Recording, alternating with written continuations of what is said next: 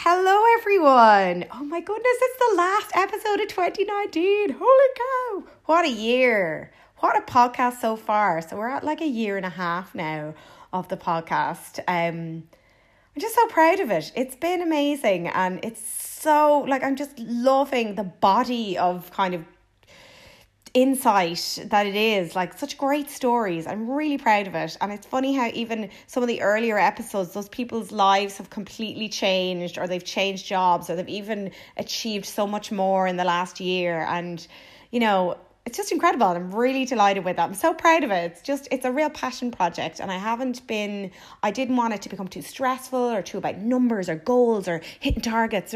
I just really wanted to enjoy it and have fun with it and share great stories that you may not hear on those ones who are trying to get the eyeballs and trying to get the big shares. So I recently looked up the stats. Shane Finn, who I'm hoping to get on soon, was talking about ranking number one. I was never looked up the rankings, and I looked up the rankings recently, and we're 17th in Ireland in entrepreneurship without doing really, I put it out on Instagram, shared a little bit, but I'm not pushing it and really going for it. And I said, you know what, let's see what we can do in 2020. They're amazing stories. Everyone should be listening to them. And maybe if I don't want it, it's still a passion project. I don't want it to be this kind of, too forced. I just want it to be chill and relaxed and enjoyable. But let's just see what we can do. So watch out 2020. Let's ramp this up a little bit. I also want to say a big, massive thank you to everyone who's been on and chatted and shared their story. It means the world. But also thank you so much to everyone who's listened and who's shared and kind of just enjoyed it and fed back and, rated and reviewed and shared and subscribed and all that crack. It's been amazing, and thank you so much. Thank you for listening. It means the world, because you could be listening to something else for 40 minutes to an hour. So today's episode, the final episode of 2019, is with Fleur Emery, who is a serial entrepreneur. She's had 2 businesses before. She's now a startup expert. She does lots of different things. She's a podcast host, a columnist. She does lots of cool things. And I met her at the Wing. She hosts some of the events at the Wing. And she was talking about her own story of where this summer she recently went to launch a 3rd business. And just before launch, something in her gut just said, you know what, your heart's not in this. It's just not. Things had changed, the market had changed, and she realised maybe it was she didn't want to do it and her heart wasn't in it. So she pulled the plug. And I was just sitting there going, wow. Not wow as in she listen and you'll hear, but I just feel that's an honourable, I just think it's a very brave thing to do when there's so much pressure on you as an entrepreneur or, in startup mode to be a success. And, and sometimes the bravest thing to do is just say, or even to just go how if you watch my TEDx, that I'm all about the meaning of life is to be happy. And as long as you're happy, you do what you enjoy. And she really chose happiness, and she chose to just take a step back and to reassess. And it's a fantastic episode. It's a great chat. She's very cool. She's a great personality, very sure of herself, know what she's at. Enjoy. And as always, if you have any questions or feedback, shout at me. Happy New Year. Wishing you wonderfulness in 2020. If you're in business, if you're not in business, if you're living the dream, keep shooting. You can do it. Go for it. Happy New Year. Here's Fleur. Hello, everyone, and welcome to a new episode. Very excited to have Fleur Emery here, who is a slashy. Oh my God, is that what I am? I hate that phrase. A serial entrepreneur who I met. Well, I saw speak. I went to see speak about. At Courier, was that? At the Wing. At the Wing. Yeah, and yeah. Oh, you remember? Yes, I love it. It's very cool. It's really good. Good. Really enjoy it. I like how collaborative and chatty. People actually talk to each other. Yes, I found in other workspaces they don't talk. Well, everyone's kind of on a mission. They've got goals. They're living their dream. They're working really hard. They're building something. So all of their time is pumped into making that happen. But the event programming at the Wing is another level. It's so good. Yeah. So Fleur was speaking about kind of PR, how to get PR hacks. And How to Raise And Your Profile for No yeah, Money, basically, yeah. with Lucy Werner. Yeah. She's pretty great. She was excellent. I'm not keen on PRs in general, but she's a different kind of species Yeah. altogether. It's so important though, but and you mentioned then, and I was like hooked. I was like, I have to share the story. You mentioned that you had spent 3 years working on a startup, and you had your investment, you had your stockists, and you just went, nah, I don't want to do this. And I was like, yes, that's the kind of story people. Why does that appeal to you so much? Because so this podcast is called the Hero Podcast. It's about it's not about like that person who, oh wow, the Richard Branson. It's about Isn't people. a hero someone who's done something epic or brave though, I suppose. Yes, brave, and so it's kind of sharing stories that are insightful and inspiring. And I think there's so much. The feedback I get is like it's a real story, and that is real. And I think it's braver to come to a point where you choose your own happiness and your own life instead of like working for something you don't want to do. Like you only live once. You should get up every day and enjoy what you do. For something you don't want to do, is that? No, I have in the past. Like in my career, you've had those moments. It's so painful. And I talk to so many people, and I think being an entrepreneur is so cool right now. And there's so many people. It's just so accessible. Lots of people can start businesses, and I think some people like are beating a dead horse, or they're just doing it to save face, or to look, to not like have lost or maybe failed. Maybe they don't know the horse is dead. Maybe fair. This is there is that. I'm actually that person who tells them that the horse is dead. Oh, really? Yeah, when people consult me and they say, yeah, they pay me to give me their opinion, but their opinion isn't always what they want to hear. Sometimes my opinion is, the horse is dead, so get another horse. But that's comes from experience though as well. It's not like you're, years just talking to startups. Yeah. So tell me the story of how you kind of got where you are and how your career. Did you ever have a real job? Not really. I did Spanish literature at university in the early 90s when you got to have your fees paid by the government, so you could study things like archaeology and we're like that in Ireland. Yeah, it's great. Our fees paid. Yeah. Well, it's still very expensive to go. So I just sort of studied things like Latin American revolutionary Marxism, that kind of thing, without any thought to my career. I did try some jobs. I attempted to work in a German investment bank. Didn't really work. I did 3 years. I couldn't imagine you did. No. Like wearing a suit. I don't even know how they hired me. I did 3 years at the homeless charity Centrepoint, which was fantastic. Really good. Yeah. Various other things. But I definitely felt like a square peg in a round hole very much. And I think I shared that with lots of entrepreneurs. I definitely feel like you think outside the box. Well, when I go into an organisation, if they say sit down, this is your corner and this is your piece of work and you're responsible for this corner, I'll just say that's fine, but what's in their corner? Yeah, I was like that. Yeah, and I wanted to just tackle the whole organisation and just say, well, why are we doing this? What do we in the German investment bank? I mean, I'd be the lowest of the low. I was entry level on like 17 grand. It's sort of really the lowest of the low. And when we'd be in big team meetings with the directors and everyone was sort of acting like the Queen had walked in, I used to put my hand up and ask questions, and I'd say, what does that actually mean? How do you feel about that? What does this bank actually do? And it was just eventually, I found myself in a room. How long did you last? Months, not years. Really? I found myself in a room with 3 lawyers from the legal department all looking at me, and I think I was out that day. What was your intention? I remember them saying, what was your intention when you sent that email? I was just like, well, I just really wanted everyone to know how I was feeling. So no, as you can hear, didn't really work. So when did you start your first business? 15 years ago. I played poker for a while to pay the bills in the early sort of poker boom, which was really fun. Learned a lot more about business in basement poker rooms in Old Street than I had anywhere else.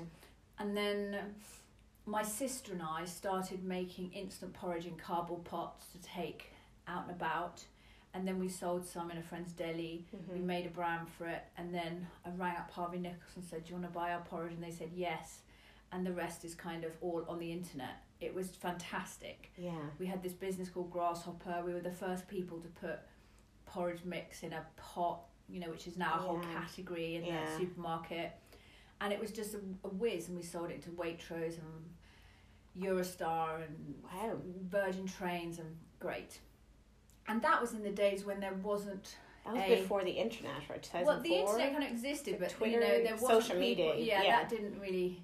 2.0. It wasn't really happening, and there was certainly no kind of support for startup entrepreneurs. There wasn't an independent brand scene, nothing like that. Yeah. We were absolute trailblazers, and it was great. It was quite an innocent time, really. It was great.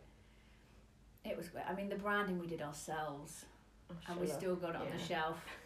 I mean, it was brilliant. Had a great time. And after that, learnt a lot. Then and did you go through the whole VC and all of that kind of thing?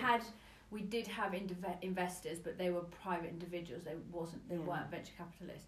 We had various sort of expressions of interest from venture capitalists, but it was such a mismatch.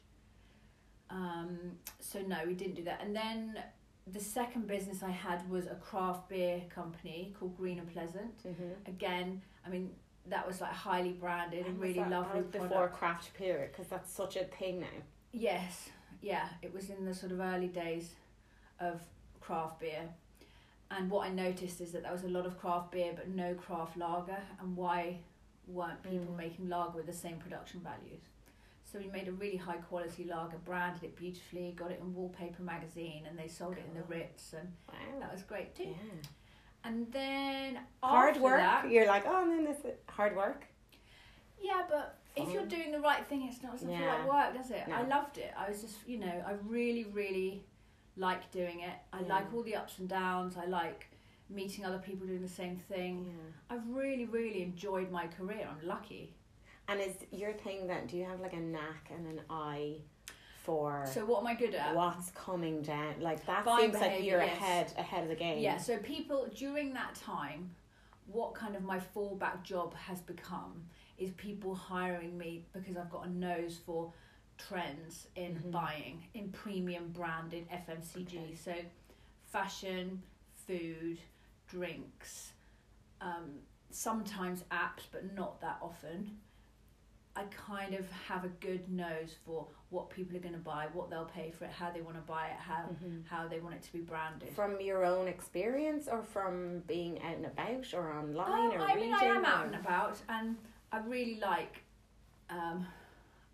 comparing stuff. You know, I've got a fabric fetish. I'm a cashmere addict, and I like, so there's particular designers that I follow and I like, but I just got a bit of a nose for it, I'd say. If you put something in front of me and say, look, I'm planning to sell this in this way, I'm going to charge this much, and I give you an opinion, usually historically I've been right, and so people know that, and then they come and pay me and ask me the same question. Secret sauce. Yeah. The magic potion. Except it's hard when you have to tell people you like that you don't think it's going to work. Yeah.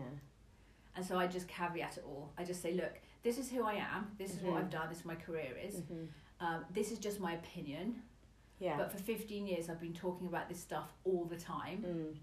And you can decide whether you think I'm right or not. And of course they're entrepreneurs, so sometimes they believe they're right because that's their job as an entrepreneur. And I say, I'd love you to prove me wrong. I'd be really happy if you prove me wrong. Yeah. But I have to let you know I don't think this is a goer. And I've made some massive, I've really predicted some big successes, like Pip and Nut. I worked with Pip and Nut in the early days, and she's been absolutely exciting. Successful. Like Pip and Nut, the Nut Boys. Yeah. But I have got it wrong. Like a classic one that I get teased about is in the early days of Grays. Okay. I met the Grays, which are the snack. I'm just like snack box. Yeah. I remember having a lunch with the guy who was starting that at Shoreditch House, because that was around the same time as Grasshopper started. Okay. And he was saying, we've got these boxes, we've done a deal with Royal Mail, and we're going to deliver them, we're going to put, nut mixes in them. Yeah. And I remember saying, I don't think that's going to work. Really? But I think You that was Google 15. their turnover. I know. It's Was massive. that 15 years ago? And they've just done so much more than Yeah. because they haven't just had a success. They've created a new way of New sort of category, selling. yeah. You know, letterbox flowers you get now, letterbox marshmallows, letterbox brownies, because they put nuts through the letterbox. And I was just like, yeah, nuts through the letterbox. I just don't think that's going to fly. So I get it wrong. 15 years ago. About that, yeah. I can 15 years ago think, you know, I think they've probably done really well in the last 5 years. You know. Also, then when Grasshopper went under, I approached them to see if they wanted to hire me, and they were like, "Hi, Fleur, it's really nice to see you. I think I'll pass." Oh, and it's just like, fair enough. I was a non-believer. So you had two businesses, and were you doing? So you're now a startup expert, and I mean, I all the way along. I've kind of become a coach to other people, and that was by accident, just because I had some success. Like I got a product in Waitrose, so people started approaching me and saying, "How do I get my product in Waitrose?" So I always have 2 or 3 startup clients on the go at any one time. I don't market myself as a startup coach and mentor. I'm quite sort of anti the whole industry of coaching. I'm a bit suspicious of it all. There's a lot of it, and it's who's the good one, I think. Yeah. If you're not being referred. Yeah. So the tip is, have they done what you're trying to do? Yeah. Yes or no. That's my view. Yeah. You know, unless they haven't done what you're trying to do, then of no real use to you. That's my opinion. Other opinions are available. Yes. So I've done that, and then I write. I'm a pretty decent writer, and I really enjoy it. I've got strong views, as you can hear. And Courier magazine, I started off as their fan. They're really their sort of avid fan. Fangirl. And share, like, comment, all that crack. No, it was before that. Oh, really? Yeah. I've never really been that person. No, it was like turning up to their events and writing in like proper letters. Yeah. And eventually I persuaded them to let me write a column, and they're really pleased with it, and it's kind of gone on ever since. So I just started another quite a big piece of work with them. Amazing. So it's good stuff. I love Courier. I just think they're slick as anything. Such high quality writing, really good.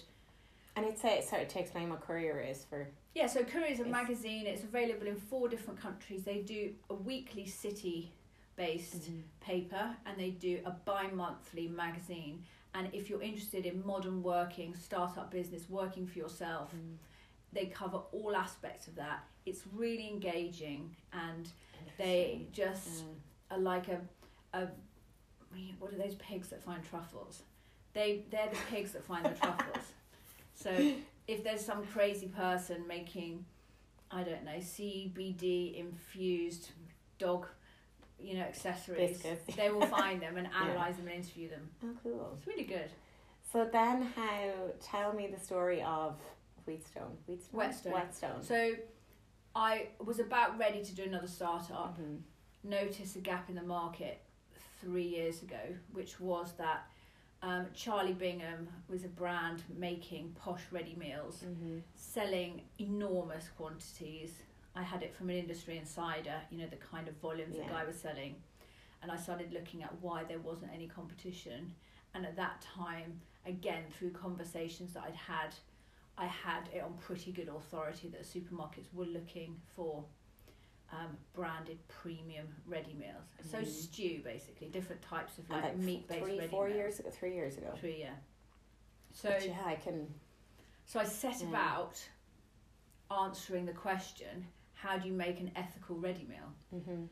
And my previous 2 businesses had gone from concept to on the shelf in 18 months. So I'm known for like a fast turnaround. This was not to be. It was so much more complicated than I thought. Really, really hard, Finding, in my view, from what I've seen, is that there's no good meat in the broader food chain in this country. Yeah. So any meat that fitted my requirements in terms of the animals being born outside, stayed with its mum a nice amount of time, being free to express its natural instincts like root and roam. Yeah. Those animals that aren't like given preemptive antibiotics. Those animals, they exist, but it's so expensive that those brands sell direct to you.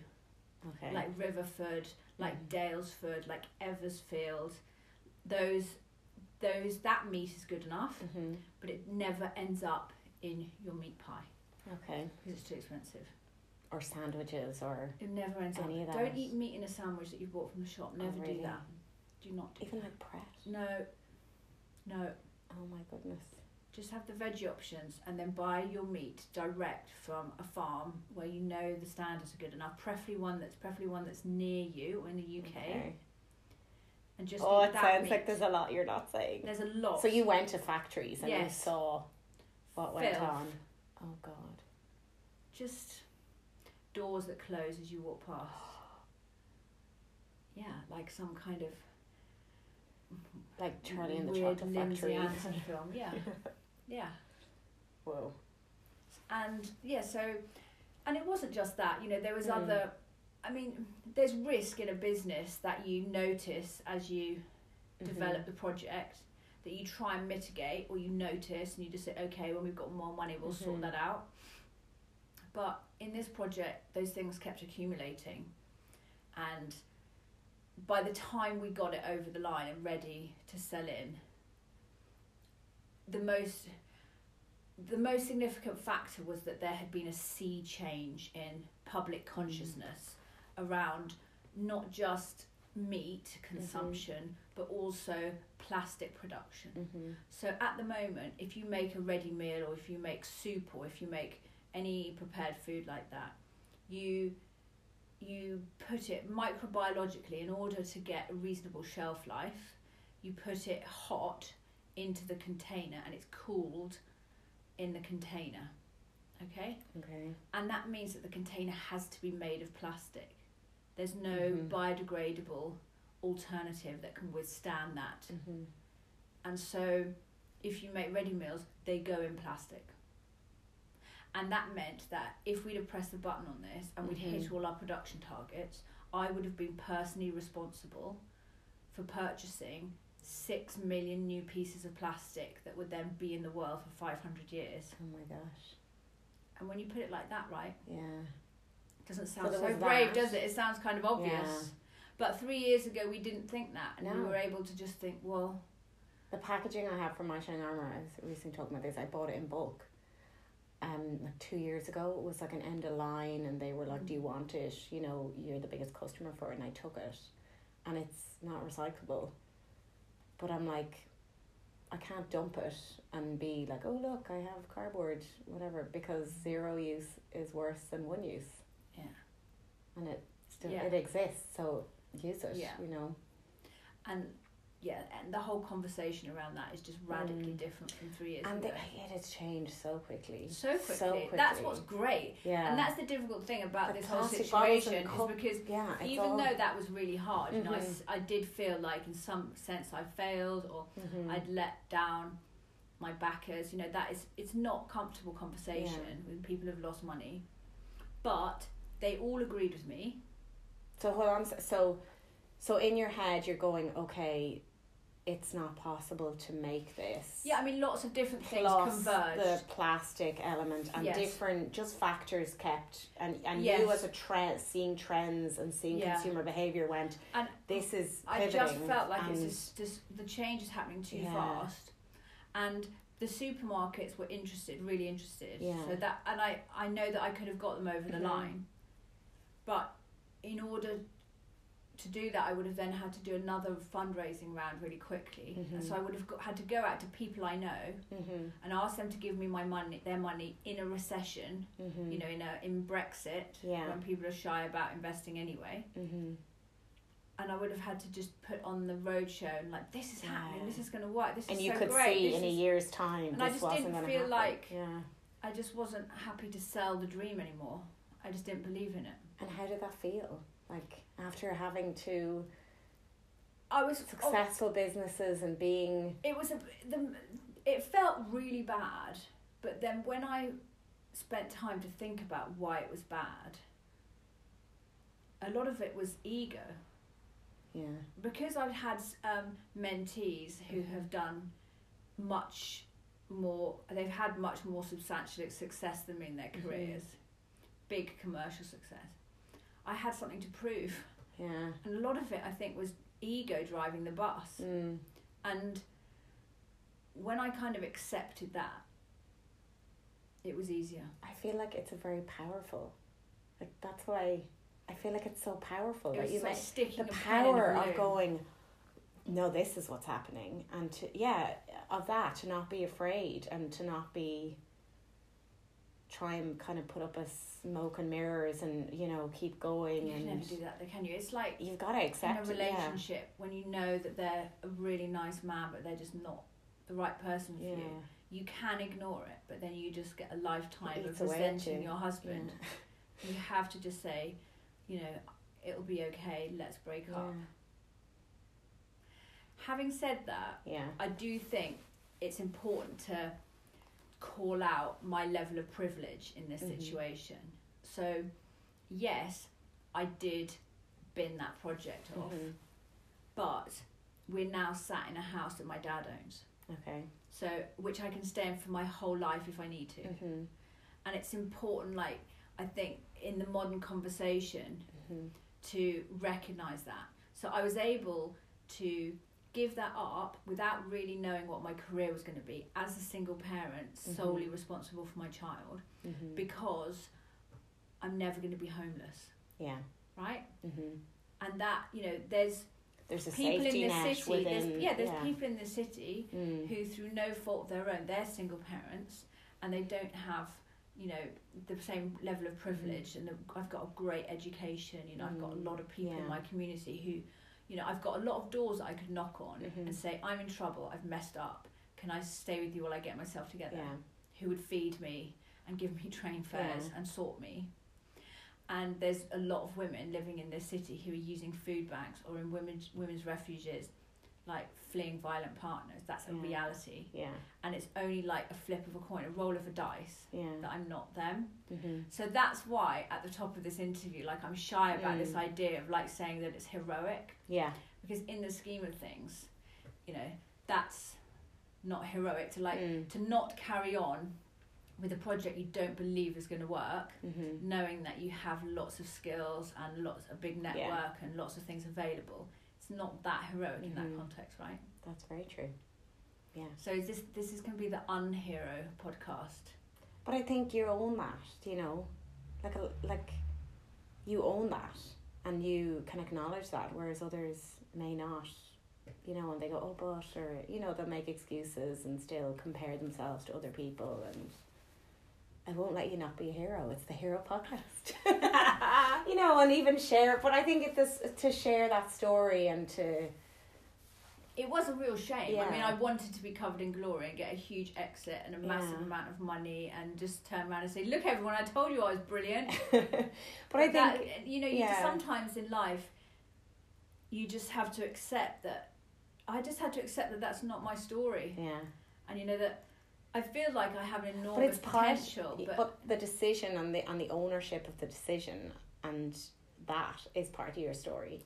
Which is inspired me and made me want to come and talk to you. It's good to talk to people about that stuff. But it's not what I wanted for myself. I mean, I wanted to be just given awards and be on stage and invited on Women's Hour regularly, and without me having to pitch. I have been on Women's Hour actually, but I wanted to be that person. I think you are. Thank you. Yeah. Maybe there's still time. There is, absolutely. And the opportunities that come from that, and with that experience, to go on, and that will open so many doors. Well, maybe not. I think so. We'll see. But it's still very new. It was only... it's only in August. And then what happened is I had to sort of like think, okay, well, what's my career? What is... And I didn't really have an answer because I didn't have a website. I'd never marketed myself.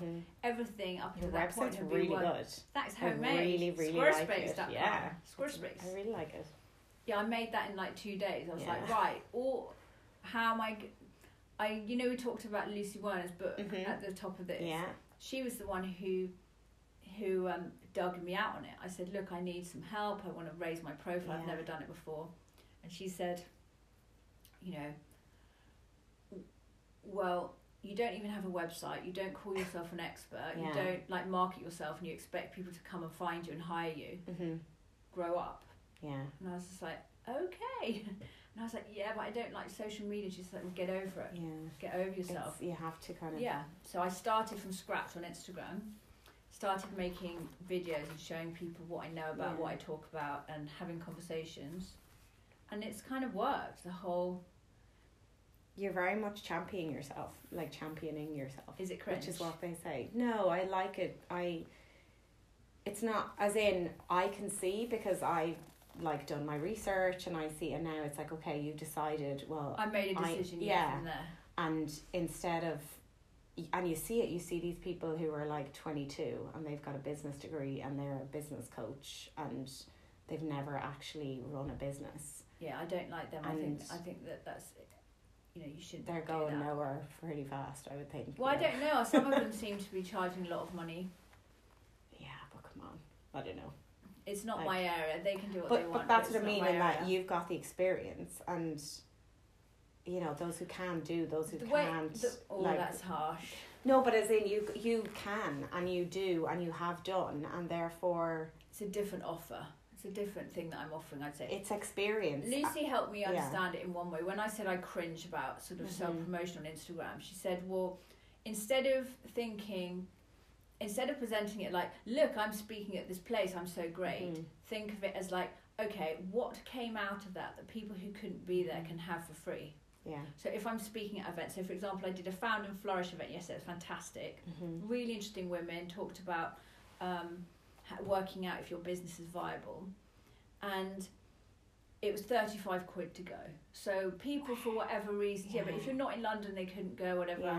There's all those people on Instagram. So now when you go home and I write it up, I'll think, right, what came out of that was interesting that I can put on Instagram, so if people couldn't be there, they can have something, part of it for nothing.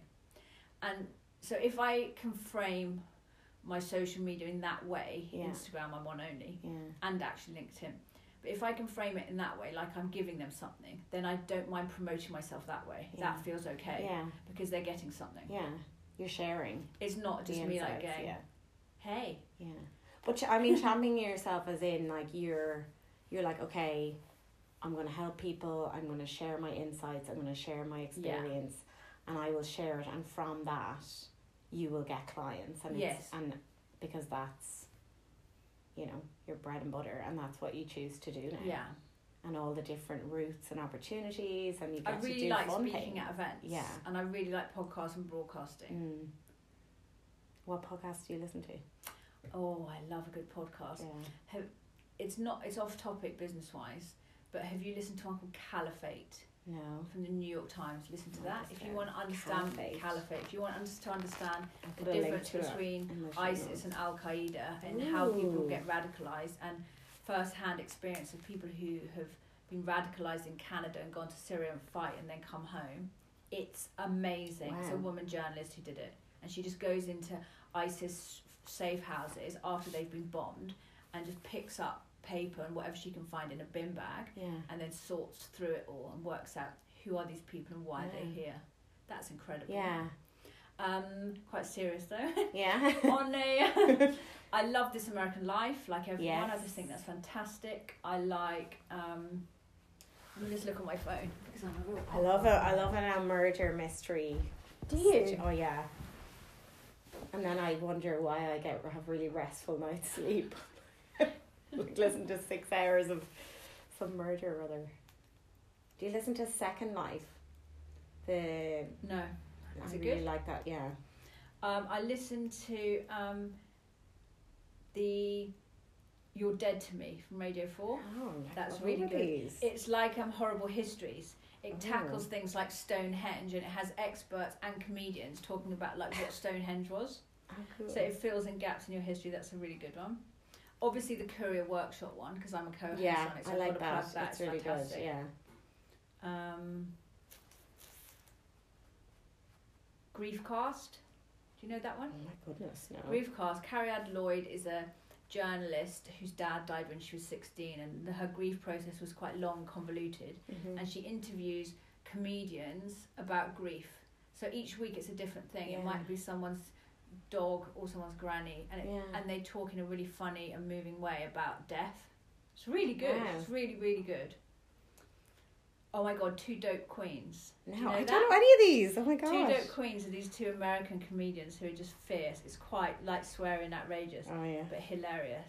And Women Tech Charge, I'd really recommend that. Women Tech Charge. Emery who is the founder of an organisation called STEMETS, which encourages young women to learn STEM subjects. Yeah. She was the youngest person ever to get a maths master's from Oxford. Wow. Also black British female. Love. Yeah. She's an absolutely amazing woman. I'm interviewing her at the salon next month at the wing. Oh, cool. Really excited about that. In January? I'll be quite tongue-tied. She's going to be on stage, And this Monday, I'm doing... I went to that one. Yeah, Anna Mother Pucker. The podcast, isn't it? No. You've done that one. You missed it. I missed it. I was in Ireland last week. It's Anna Whitehouse. Yes. Who is... She has an Instagram thing called Mother Pucker and a really funny podcast. Yeah. But also she has become the champion of flexible working. Yes. And she has been lobbying Parliament to get them to extend flexible working to all people to just make people happier. Yeah, it's a no-brainer. I won't even go there, but it's such a no-brainer. She's the one really affecting change in that area. It's so funny. Like in Ireland, it's like a head count thing. You pay tax per head count, so they don't let people like job share, or it's just insane. It's ridiculous. There's so many people like who don't work because they can't work because like childcare, etc. It's just look after your people.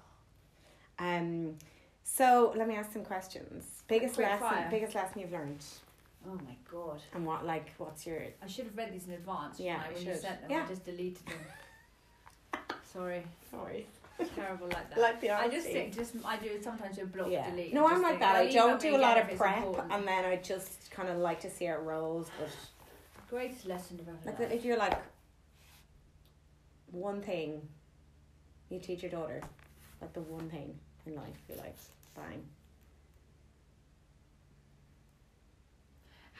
Ask me the next one. I'll think about that. The next one is like tips for startups. So like, if you meet with a startup, what is like the top 3 things you're like? Okay. If you so they have a startup idea that they've they're like, here's my idea. I've been working on it. I'm so passionate about it. This is my dream. This is what I want to do. Yeah, fine. Try it out with little commitment. So if it's a food product, get a market stall, sell it in a market. Mm-hmm. Ask people who don't know you because your friends are just going to say, yeah, it's fantastic. Yeah. So make a little focus group. Rent a room in a pub. Get people who are friends of friends who might buy it. Yeah. And say, what do you think of this? How much would you pay? How often would you buy it? Sort of those kind of things. Yeah. So do that research. And don't get carried away watching The Dragon's Den because it's nonsense. It's reality TV. Yeah, it's not real though. Yeah. It's nonsense. It is. The biggest piece of advice I would say is the biggest growth that I had was learning that people are not either good or bad.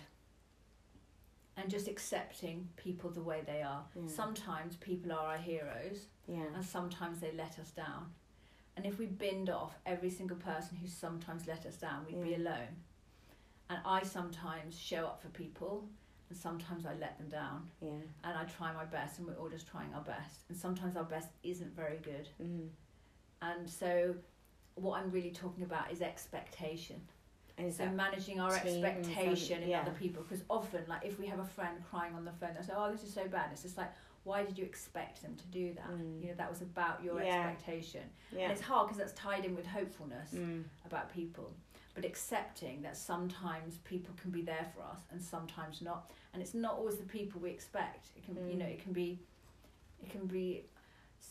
I mean, I remember in the early days with my daughter, when she was like cluster feeding and I was really tired standing in the queue at the post office, and I was really sleep deprived, and Cordelia was really crying and she was in a buggy and I was queuing up, and a woman behind, sitting down and settling, crouching down and settling her. I just didn't have it in me. I was really worn out. Yeah. And like on that day, she was my hero. Mm. So I feel like, I love people, but you just take the love where you find it and try not to expect too much of people, because it's really good. Like, we're neither good. And even if in the news, the way the news is reported, this person, we thought he was a great person, but look, he's done something bad. It's like, we all do bad things sometimes. And that give yourself and everyone else a break. Yeah, just to manage our expectations of others. Love it. What's a day in the life? Is there a day in the life? Yeah. My days are pretty routine. Yeah. Wake up about 6, get up, have breakfast with my kids. I co-sleep with my kids. She's incredible and adorable. So the early morning is just fantastic level conversation. Yeah. All kinds of, she's an absurdist and existential mastermind. Like all children of that age, you're 4 years old, they're all, she just so tangential in her thinking that just have crazy in-bed cuddles and chats in the morning, and take her to school and hit my desk and I just have 1 or 2 client meetings online a day, work on my own stuff, maybe get a yoga class in or trot along the seafront if I'm lucky, and that's it. Get my head down early, go to sleep early. It's not that exciting. And then once or twice a month, burn up to London, have an overnight at fancy hotel, nice, and eat some Japanese food, see my friends, and massage the ego, go and visit the clothes and the cashmere and Liberties, and then come back to business as usual. Yay. And do you work? Are you like on your own a lot working? Yeah, I am. Yeah. And do you mind that? I really like it. Oh, really? People kind of think I'm a really sociable person. I love people. Yeah, you don't seem like a... No, but I'm very happy in my own company. Yeah. Like I've never lived with a man. I'm happy doing my own thing. So the biggest lesson you've learned? The people thing? Yeah, the acceptance thing. Accepting people as they are. That's really never had that one. Never ever. What do you get? Usually like go with your gut, or... People say be kind, so whatever. You be kind. Well, it's like saying that, but it's kind to, but that's, and the kindness is an element to what you're saying though, about give people breaks. Acceptance. Yeah. But it's just such a cliche. Oh, the kind, yeah. Yeah, be kind. It's just like, just get it on a mug. It's the new. They stab you in the back with people with the be kind mugs. Yeah. They're not my people. That's been amazing. Any other words of wisdom to share? Thank you I would say go on. Take advantage of the kind of online communities with other startup entrepreneurs. Like typically when I go to events, people starting a business, they want to talk to the people who've had big successes, Dawson Cola, Ugly Drinks, they want to speak to those people. And even though these people have a lot to teach us, typically you can download TED Talks where they talk about them, or YouTube things from big conferences and get the same story. Sometimes it's better to talk to other entrepreneurs who are just 18 months ahead of you, because their information is current and it's actually really useful. That's a really good tip. That's right. Thank you. You can rely on me for good tips. Yeah. Thank you so much, Dra. I'll put all your information in the show notes. Yeah, get everyone and people listening can to share and becoming an expert on ISIS. Great. Brilliant. Thank you so much. How great was that? Isn't she fantastic? Such great little nuggets in there. Guys, thank you so much for listening right to the end. As always, I would massively appreciate it if you would rate and review the episode or the podcast. You can do it in Apple Podcasts. And also share, subscribe. If you subscribe, you get notification when there's a new episode. And share it with someone who might get something out of it. I think it's a great episode. All the best for the happy new year. Thank you so much. We shall see you next year for tons of awesomeness. Have a good one. Thank you.